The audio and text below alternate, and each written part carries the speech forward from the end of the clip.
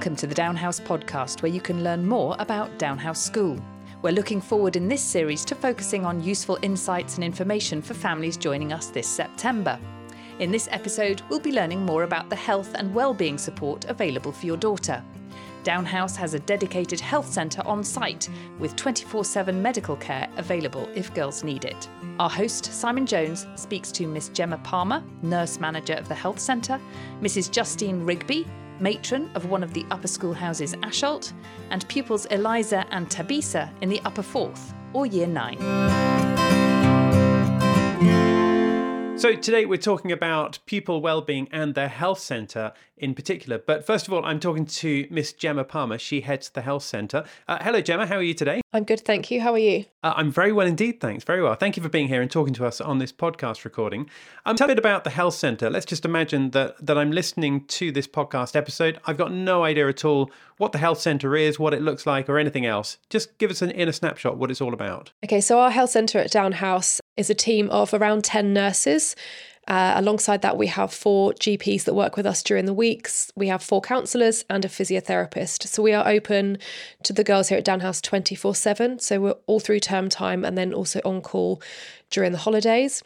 And we provide the girls with all of their medical needs. So the girls become our registered patients and we cater for all of their needs that they may need when they're unwell. Okay, so when you talk about them being unwell, obviously there are some situations where somebody might fall over while they're playing outside, they bang their knee and they need some attention there.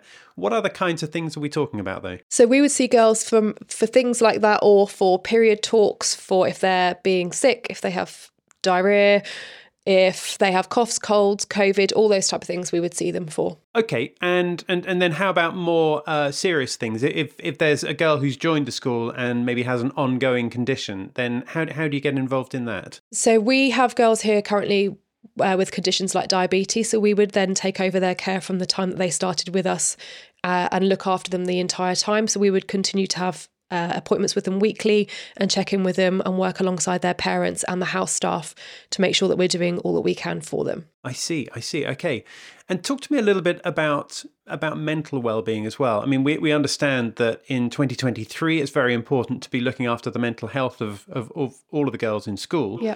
But is that something that is a recent thing, or is that kind of thing something we've just been overlooking in the past? So I've been here for 10 years now, and I would say probably in the last 4 years, the mental health side of things has definitely increased, and it's something we're more aware of. So we now look at the whole holistic approach of a girl. So we look at her well-being and not just her health, and we work closely with the school counsellors that we have here to provide the girl all that she needs. We try to make sure we have triangulation of care, so it's us, the school, and the girl's parents, and we all work together so that the girl gets all that she needs. Tell us a little bit about the school counsellors. How do they actually get involved and what do they do? So, as I say, we have 4 school counsellors. We have 3 who work here on site and then 1 who is online. And they're here during the week for the girls. So if the girls do need to see a counsellor, they can either come to us or they can go to the house staff and we can arrange for the girls to see a counsellor during the week. And they have a 40-minute appointment time with them weekly. And that can be increased or decreased as they need. And then the counsellors then... That's confidential, but the counsellors do talk to us if the girls feel that they need something shared and we can help them within the school environment. And how do you all go about encouraging the girls to take or to make use of the fact that the school counsellors are there instead of them sort of feeling like, maybe putting off getting in touch or not quite knowing how it works, therefore not reaching out for any kind of help? Yep. So in every house, there is a notice of all the counsellors that are available and a write-up for them so that the girls can see who is available and they can read that themselves. Alongside that, the house staff would talk to the girls about the positive impact of the counsellor. And if they needed even more, then they would come over to the health centre and we would sit and talk to them about the benefits of that. Often I say to the girls that if they are a little bit reluctant, that it's often good to try just one go and see how you feel. And after that one session, you'll probably feel that it's okay to carry on and have more. If they are not forthcoming in wanting to see a counsellor, then the nurses will often see the girls instead. So something that's a little bit less formal for them. And we're happy to do that. I see. Well, in a moment, we're going to talk to 2 of the girls in school and find out what it's like for them. But one quick last question. What kind of typical questions do parents ask you when they've got any kind of thoughts or concerns about how their children might be looked after in school? So I think it's good for parents to know that there is somebody in the school that can look after their daughters when they're unwell. And some of our girls will be girls who live abroad usually. So I think it's good, reassuring for their parents to know that if their daughter is unwell, they can stay with us in the health centre. And also I think for parents, it's quite a big thing for your daughter to come to boarding school and you don't have control of their healthcare anymore. So we make sure that we can maintain the lines of communication with them, so we keep them up to date of everything, so they know exactly what's going on whilst their daughter's here with us. I see. Okay, thank you for that. That's very helpful. Well, in a moment, we're going to speak to Justine Rigby. She's one of the matrons of the boarding houses. But first of all, we have Eliza and Tabisa. So hello, both of you. How are you? Good, thank you. Yeah, I'm good, thanks. How are you? I'm very well indeed. Thank you for asking. That's very kind of you. And which year group are you in? And tell me where you're both from as well. I'm in Upper 4. I'm a full boarder and my parents live in Abu Dhabi, so I'm international. I'm in Upper 4 as well, and I'm a full boarder and my parents live in London. Okay, right. So you're both boarding at the school. And so, Eliza, your parents are relatively local. I say relatively local compared to Tabisa, whose parents are clearly in the Middle East. Tabisa, first of all, for you, quick question. What's it like being so far away from home when you're at school? At first, before I came here, I was worried that I would be homesick. But once I was here, I felt like really comfortable with all the girls and especially the house staff, because I knew that I could talk to them about anything. That made me feel like really at home and safe. And Eliza, do you go back to see your parents quite regularly, given that they're in London? Yeah, I go home some weekends, but it kind of depends on the activities, so I'll stay in school as well. Excellent. Okay, so you both said that you're in Upper 4. So just for the sake of people listening who don't understand Upper 4, which year is that in old money? Yeah, that's year 9. Year 9, excellent. Okay, so we've been talking to Miss Palmer about what it's like to have the health centre there at school. Tell me how the pair of you, without disclosing any details, of course, but how you go about interacting with the health centre and knowing that you've got that kind of care there. Personally, I haven't had the need to stay at the health centre overnight, but I have gone there to get shots and stuff. And honestly, they have treated us really well and I felt like really comfortable, especially because I'm afraid of needles. But I have felt like so comfortable and so happy when they did my shots. So much better than so many other instances that I have had. Yeah, and if you want to reach out to the med centre, you can do that through your house staff as well. So quite a lot of the time, if you're feeling unwell, you can talk to your matrons and they can make phone calls for you and let the med centre know if you need anything. Okay, thank you for that, Eliza. Tell me more about the relationship that you have with the matron in the house. Yeah, we have 2 matrons, Riggs and Rog, and if you're not feeling well, you can come talk to them and tell them kind of your symptoms and what you feel like you need, and they can help you, whether you need to go to the med centre or have some medicine or just stay in house for maybe 2 periods or 1 period or something, just if you need to. And I feel like the relation we have with them is built really quickly, because I only joined this year and I immediately felt so comfortable to come and talk to them about anything I need. And especially medical needs. I feel when you're ill, you can be very vulnerable. And even at that point, I was happy to come talk to them and tell them if I need something or if I'm feeling ill. Okay, and then tell me a little bit more about if you needed to stay overnight. I mean, how does that actually look? So from what I've heard from other people, they have a very good experience staying overnight at the med centre and that they are taken care of very well. They have their own room, their own shower and bathroom, which is very nice since you don't have to share with other people.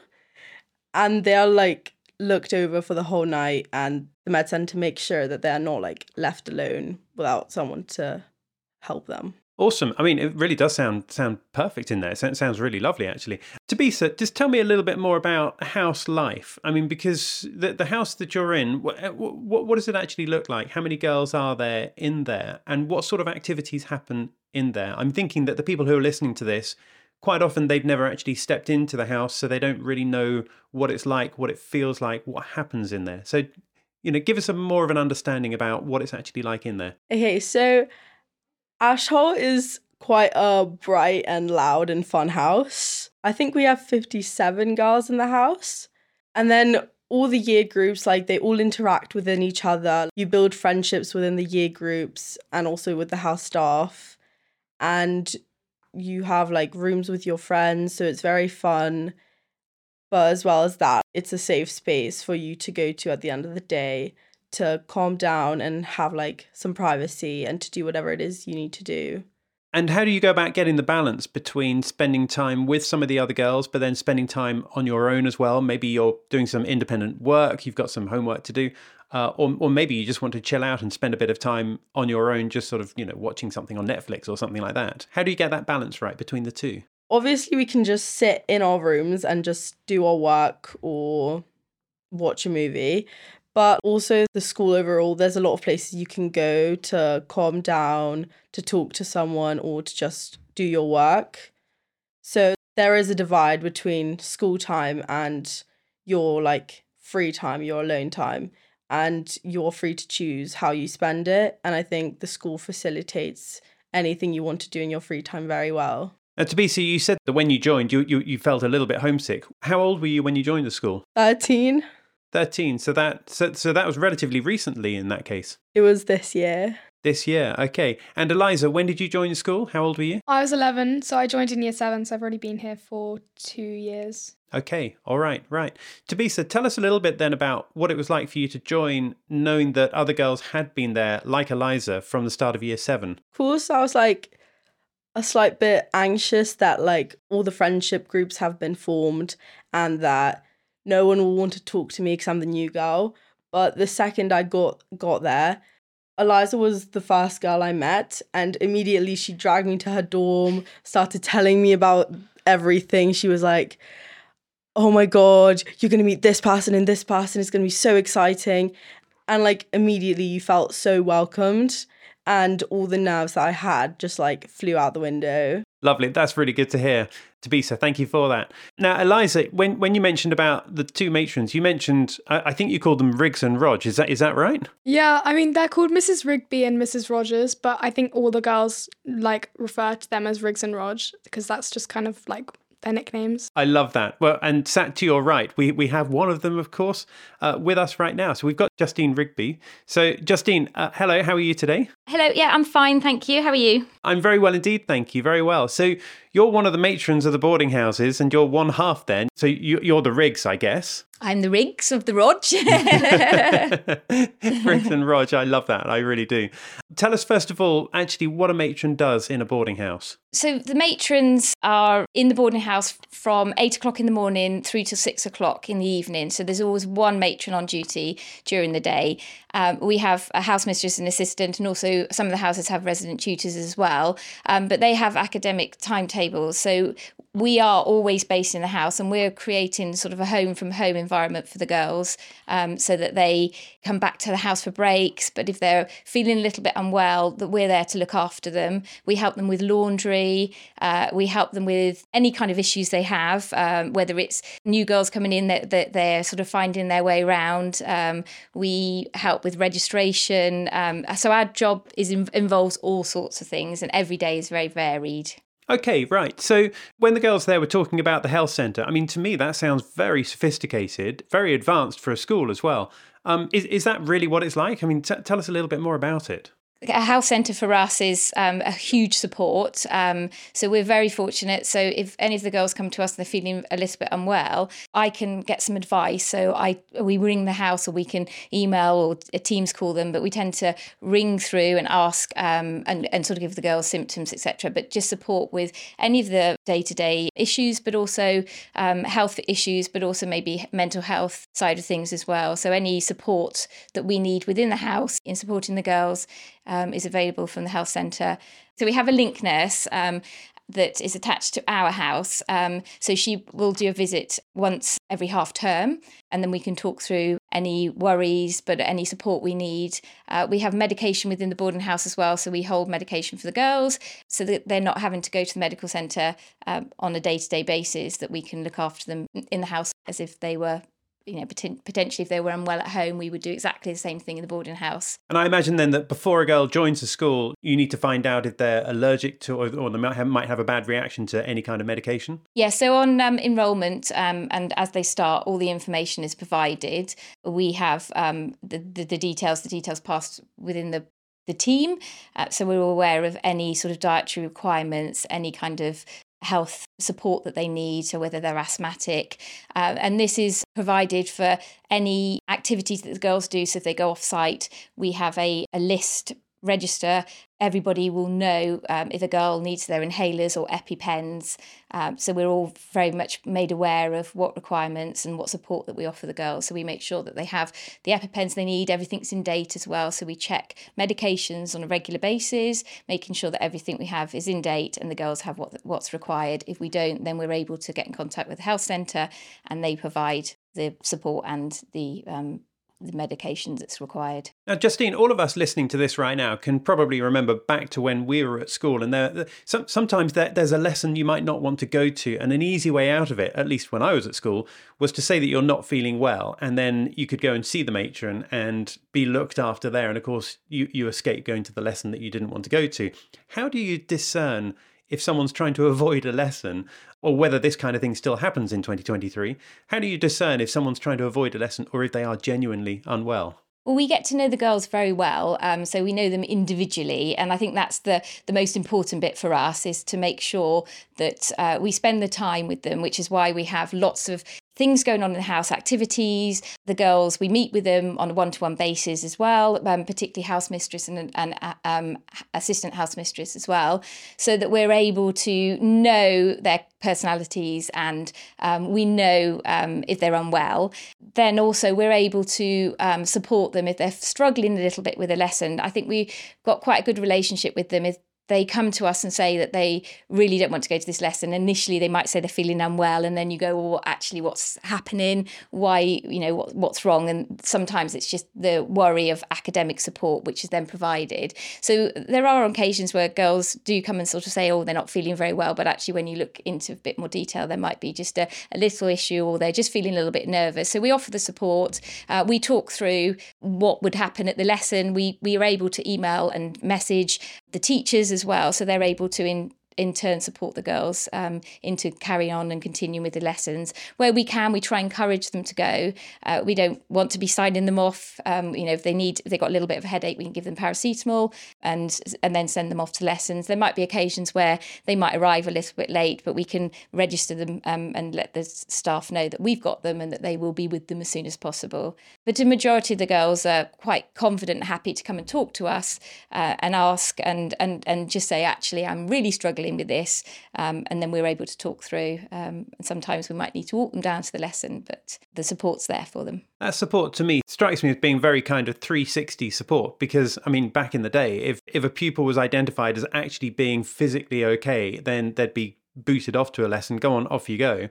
Whereas this is much more along the lines of if they are actually physically okay, and if they're saying that they're not well, then you explore why that's happening in the first place, and then looking at the background there, and then working with their teachers to find out what's really going on. Yeah, it's important to sort of take away their stresses and anxieties. So for us, if we are able to understand why they're feeling like this, but also support them in it, and for them to understand, because sometimes they don't even know why they're feeling a little bit like this. And it might just be that they've got a test coming up and they're a bit worried that, that they maybe feel that they hadn't revised enough. But again, we quite often just say to the girls, give it a go.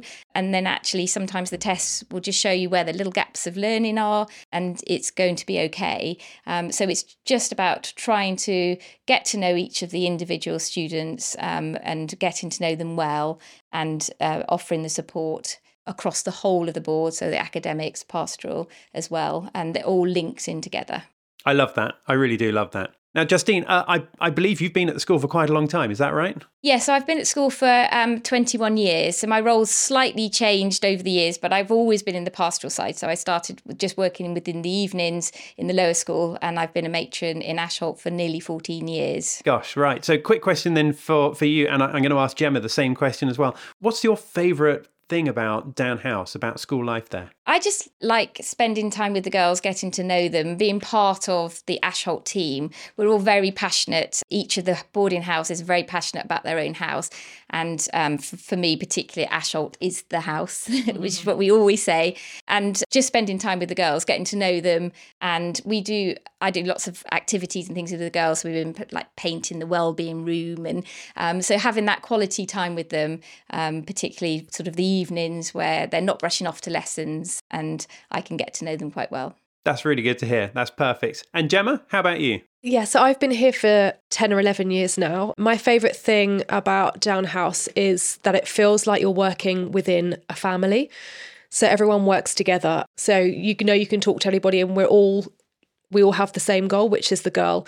And there's something really special about watching a girl arrive at 11 or 13 and see her grow and leave then at 18 and how far she's come and having part of that process with her. That's great to hear. That really is. We need to bring this podcast episode to a close now. But Gemma, just wanted to say thank you to you for being here. Thank you very much. Thank you. And Eliza and Tabisa, thank you to both of you as well. Thank you for having us. Yeah, thank you. And Justine, lastly, thank you to you as well. Thank you. Well, thank you. Thank you very much. So that's it for this episode. To find out more, check out the school's website, downhouse.net. And our next episode is coming out soon. But in the meantime, thank you for listening to this one. Don't forget to follow or subscribe so you can stay in touch. And we look forward to seeing you next time. Bye for now.